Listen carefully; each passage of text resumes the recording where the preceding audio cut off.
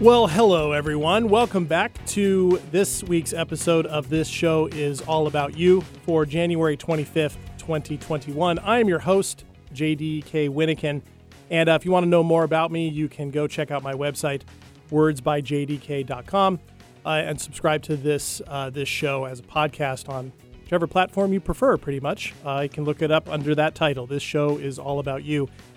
And it's great to have you back again. And this show I have titled Slow Your Roll, You Vulnerable Soul. And there's a reason why I've called it that.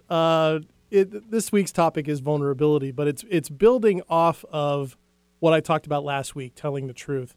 And if you listened to the last episode, things got a little rushed towards the end, and to say the least. And I had a lot to say. I put a lot into what I've been wanting to plan and wanted to talk about.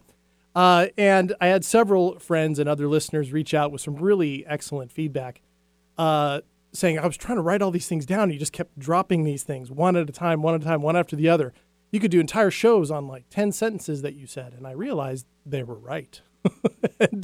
and so part of the title, Slowing Your Roll, is actually for my benefit. To slow down a little bit, because there's plenty to talk about. And so really where I want to start today is kind of building off of that telling the truth piece.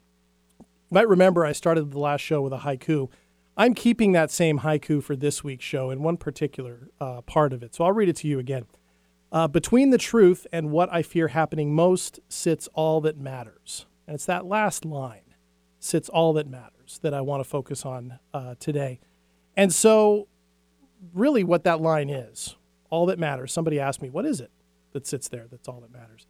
Well, it's pretty much when we're trying to decide whether we need to tell the truth about something, it's all the choices that we have to make in that moment. It's the work, the emotions, the choices, the options that we have that can reveal something about ourselves that maybe we're afraid to reveal. We might discover something about ourselves that might be great, might not be. It's a chance to advocate for ourselves, which can be really scary, and putting ourselves forward and challenging our relationships, challenging ourselves to grow into a better version of us. You know, that's all. Just those types of things. That's all that's there. That's where vulnerability comes in. And it's a word that gets kind of a bad rap. Vulnerability is oftentimes translated as weakness. And we sometimes, especially when we hear it in terms of warfare, right? One of the things you don't want if you're involved in a war is to have a vulnerable flank, for example. Vulnerability is something you are supposed to end, something you are supposed to stop, something you are supposed to shore up. And of course, what we're talking about in emotional intelligence is actually letting that vulnerability stay open and to step through it and to keep working from it on an emotional and intellectual level. And really what it comes down to is we cannot really get to know ourselves or connect with other people without it. And if we don't do it, eventually we wall ourselves off emotionally in particular. Over time, what's inside is going to die. Almost the way if you deprive a candle of oxygen, you can just slowly watch that flame disappear. That's what happens. That's been the truth in my experience. And I'm guessing and wondering if it's the truth of yours. So I'd like to talk a little bit about that today. Last week, we talked about telling the truth when it comes to facts and also that internal truth that we're talking about. With facts, you know, there can be some vulnerability if you're debating facts with somebody. We've seen that recently in our country. And that can bring up vulnerability. If you're challenging somebody who's held a long-held notion about something, that might be embarrassing for them. It might be difficult for you, the person who has the facts right, to convey those. This happens a lot with historians, which is my background.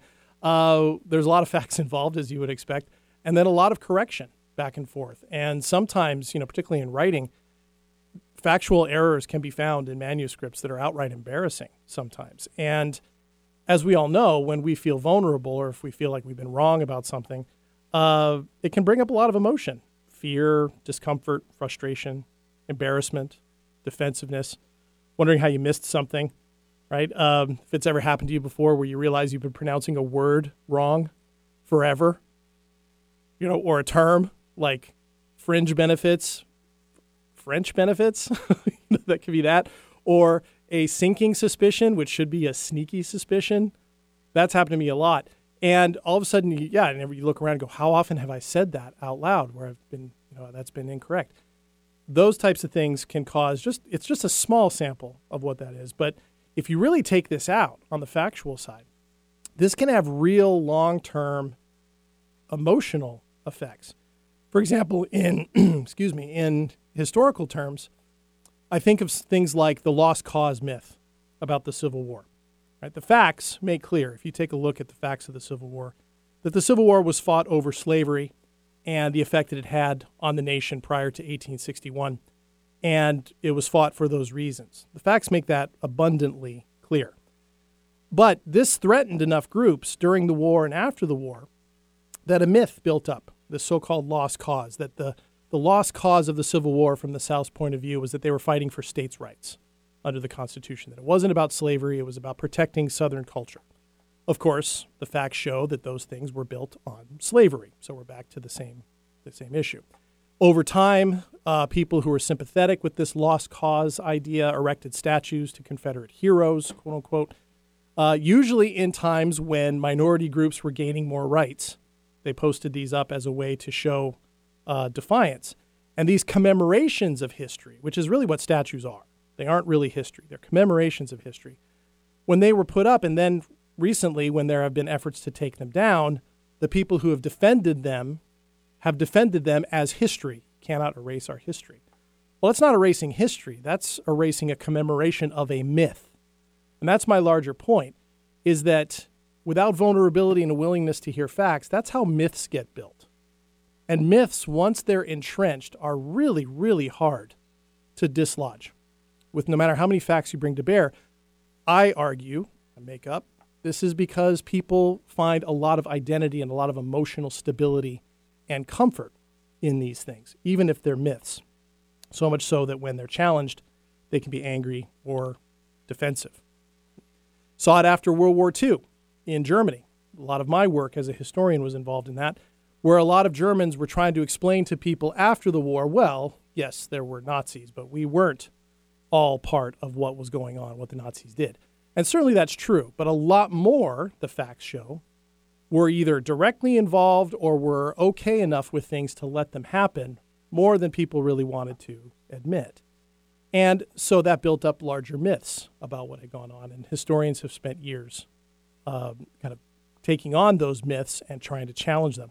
And those things are really, really tough for people to confront, because national myths, national stories, and then personal stories, personal myths, are there because they bring us some sort of comfort. And I'm not immune to that at all. So how then do we apply this, if we take this larger thing, to that internal truth, those things inside of us that we really know about? And I'm going to ask you to dig in a little bit with me as we move forward here. So think of the things perhaps that you've learned in the last year or so, whether it's around politics, whether it's around the anti-racism conversations that happened earlier this year, discussions about white supremacy, what has come out of the Me Too movement, for example, these forced reckonings that we have all been facing in this last year. And think of what has brought up the most discomfort in you of any of all of those things. And what I would suggest is wherever the discomfort comes, there's something indicative there for you to take a look at and for me to take a look at. And it's important, and you see it because chances are it's blocking something. It's blocking an ability to be honest with ourselves. It's blocking a chance to maybe connect with somebody else, to maybe experience a reconciliation or forgiveness, something like that.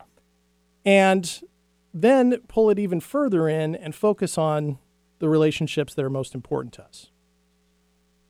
Spouse or a partner, your children, your parents, your friends, bosses, coworkers, even enemies that you have. What comes up there? Now, can you feel any stress about it? Me just talking about it, I can feel it. I can feel it in my chest a little bit. I can feel it in my shoulder blades, in my eyes, in my forehead. And confronting it is what is that piece from the haiku, sits all that matters. That's what I'm talking about. This is the key for us to tell the truth to ourselves is that vulnerability. Vulnerability is the way for us to get to what matters there. And when we access it and when we're vulnerable, incredible things happen. So confronting it, it's not easy. It's not easy to identify. It's not easy to name, and it's not easy to process. It is not for the faint of heart. That's what's so ironic to me. Vulnerability is seen by so many as weakness, and to me it seems to be the exact opposite. The most vulnerable people that I've met also are the bravest that I've met, are the ones who are strongest, who have the most emotional and mental, spiritual clarity. And they are the least afraid. They are the least angry. They are the least defensive and prone to myth-making people that I have ever met. So to be vulnerable, what I'm suggesting here is to really confront and examine what are our internal myths and then being willing to step beyond them. And this can take time. Time to see, time to feel, time to figure out, time to work through. And it's hard because it involves risk. And that's a key part of that, right? Because that tension in that sits all that matters is risk. When we tell the truth to ourselves, we risk shattering the illusions of what we've believed about ourselves. And there's fear about, well, what do you do next? If we're vulnerable with somebody we care about, we run the risk of that relationship changing or being threatened for a short period of time, depending on what we're talking about. But there's also the risk that it could get stronger as a result. Because risk involves not only the feelings of the things that we want to share, but also the consequences. And so if we risk that we have a problem that's getting out of control, an addiction perhaps, we risk losing or having altered the relationships that are most important to us. But as I suggested earlier, when we don't do this, we just slowly sort of die inside. There's a reason why the cliche, the truth will set you free, is a cliche. Because it's true. It will. However, consequences come with it. So probably at this point you're wondering, okay, well, what's a practical example of both vulnerability and risk? And I'll put myself out here a little bit, just as an example of that.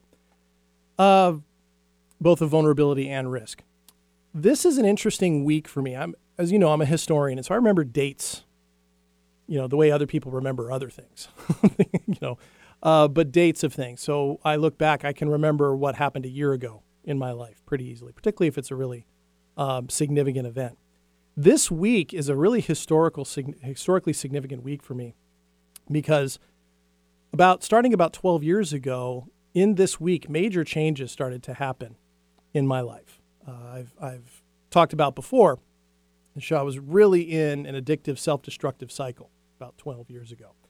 And I was hiding it from everybody who knew me, the closest people in my life to coworkers, anybody else. And it was tearing me apart. I had no vulnerability inside me at all. So that oxygen of that flame was always reducing. And about 12 years ago, all of a sudden, that all started to come to light. I could not hold on to it any longer, and things ungoverned by me brought these things to the surface. And then a couple years later after that, I finally, still struggling, found the vulnerability and the bravery to ask for help. And there was a real risk to that. And the consequences of that were significant. I got the help that I asked for. I did. And I'm really grateful for that. But it came at a cost. In order to get that help, I had to leave my job and my career behind. My community, a lot of my friends, my support circle, my reputation. And all of that was really hard. Really hard. Because those were all things that I thought I absolutely could not live without. And that if I lost them, I would die. That had been what had kept me from being vulnerable and taking risks for years, was that fear of rejection of people who mattered to me. The fear of if somebody really saw me, they wouldn't really care about me the way they said they did. There were a lot of myths going on in my mind. And when all of this happened, the consequences were real, and yet they were short term. In the long term, the benefits greatly outweighed the loss.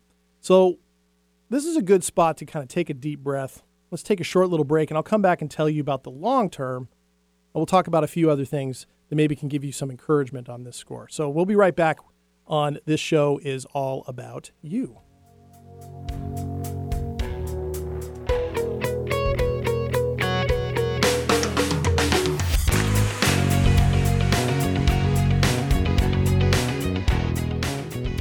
Stacy Heller is many things, entertaining yet enlightening. She's a talk show host channeling her inner Fallon. Like Winston Wolfe, she's a fixer who gets things done with style. Practical, like Dr. Ruth. Stacy isn't afraid of the uncomfortable when searching for answers. She's your biggest fan and sees your potential before you do. Most of all, Stacy Heller is a synapse who can connect impulses and ideas about your business and yourself into possibility. To connect with Stacy, go to stacyconnects.com. Stacy Connects. It's her superpower. Alternative Talk 1150, here to uplift your day.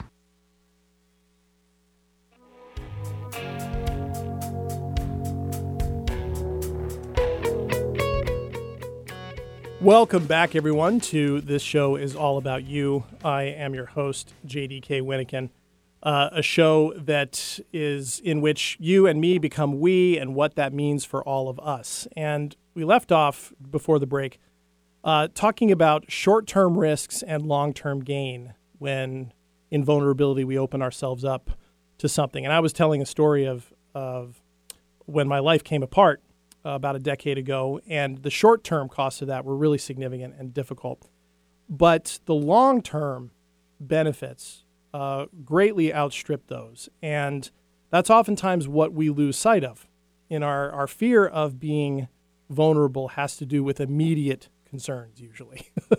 Immediate concerns of what it's going to feel like or what's going to happen. And we might make up stories about what's going to happen, right? Dominoes will fall, that type of thing. We make up those narratives or those myths. And those two words can be helpful. I've used saying a lot of myth making, but narrative is a word that's maybe a little more neutral. We all have narratives that we grow up with, that we live around, that kind of guide how we live our lives, what we're supposed to do, or what's the appropriate thing to do next, or what's the best plan in life to get me what I need. And we battle those narratives a lot. And when oftentimes vulnerability comes about when those narratives are being challenged or need to be changed. And it's just taking the steps to do that.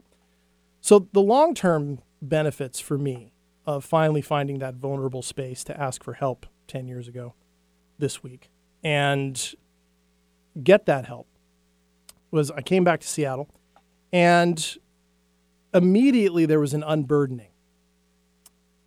As I mentioned last week, the problem with lying all the time is that you become bound to them as truth. And if you have too many of them going on for too much time, they become the truth you have to live with, even though reality is something different. And divided against oneself, of course, like any nation, one cannot stand. I was free to see myself for the first time and deal with the reality of the things that I had been doing to myself and the things I've been believing about myself and believing about others. And I confronted this reality that I was a professional liar by commission and omission. And there's a line from a song that I really love that says, it's true that a liar cannot believe anyone else.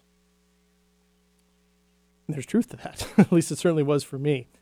And by being vulnerable and accepting the risk and the consequences that came with it, I got a fresh start in a new place. I got the help that I needed.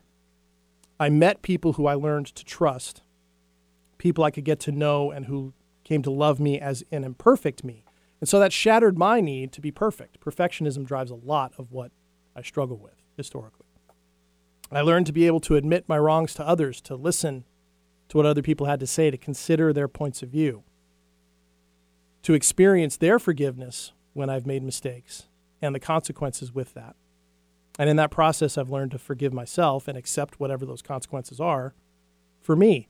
And what this did was it produced value. Sense of value in myself that I could believe in. Value that I am enough on my own. As imperfect as I am, as a work of progress that I am, that's enough.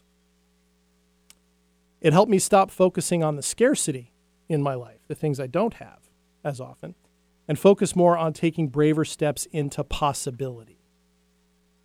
And to me, possibility is the best of all words, because possibility means if something is possible, you can step towards it and see if it will come true. And if it's not, there's a possibility somewhere else to move to next. So this is what it does. Right? To get there, it involves risk and the risk of loss in order to gain and find true safety. True safety in oneself, safety in one's family, safety in one's community, safety in one's job. That's what it involves. And that's the wild thing. All of that is within us. And I do this too. I look to external things. I read lots of books. I talk to lots of people. I talk to higher powers. And in the end, that's all helpful and it's all great. But in the end, I'm the only one who can make the choice and take the action to show that vulnerability and put that out there.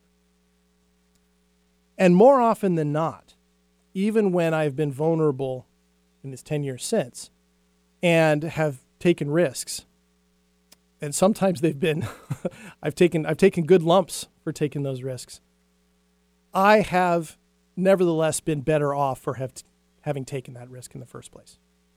And my relationships have been better off. So even though that sounds scary, and I can feel it, like I'm talking about this, and I'm the one advocating this position, I can feel all this energy rolling through me. There is something that I think is worth remembering. If you listen to yourself right now, what are those things that you have? Maybe the secret that you have, that I've sworn you will take to your grave. The resentment that you have for somebody. An idea you have that you're wondering if it serves you anymore. Habits you might be wondering might be getting out of control or you might have a problem with. What are those that you aren't honest with yourself about? And I want you to notice that you know exactly what it is right now. I'm willing to bet that you know exactly what that is because it's just going to come right to the surface. And if you don't, if you take a moment to breathe deeply in a quiet place, you'll be able to spot it pretty quickly. If you're wondering if these things are eating at you and bothering you, if you're wondering that, they are. They're eating at you and they're bothering you, at least in my experience. But here's the good news. Here's the good news. This is where I want to leave this today. The good news is you are batting 1,000, to take a baseball analogy. Every single emotional challenge, every single challenge you've had in life, you have survived.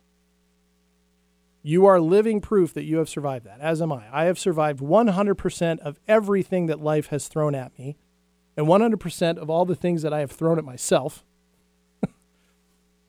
And here we are. So the fact is, the fear that we have of taking risks and being vulnerable, the thing that holds us back is not the reality of batting 1,000. It's that fear of stepping up to the plate in the first place and taking swings, to follow that analogy out. That triangle, the mind, the body, and the soul that is connected by emotions running in all directions, wants to be congruent. It wants to be balanced. When we are not vulnerable, some element of those 3 points gets thrown out of whack. And when emotions get cut off, they aren't connected. That's really what lack of vulnerability is cutting off the emotional, denying the emotional truth of what is happening inside of us and making up stories in our head about what might be true instead. The good news is you have the time to work through this. You're batting 1,000. So you can sit with these emotions and realize they aren't going to kill you. You can take time to explore them, to feel them, to decide what to do about it, decide who to talk to, perhaps most importantly, out of the gate. So slow your roll. This is lifelong. The urgency to address these things, that thing that might be up in your head, that secret, that resentment, the urgency to address those things might feel immediate. You can work through it. You can take time. You can find help if you need that.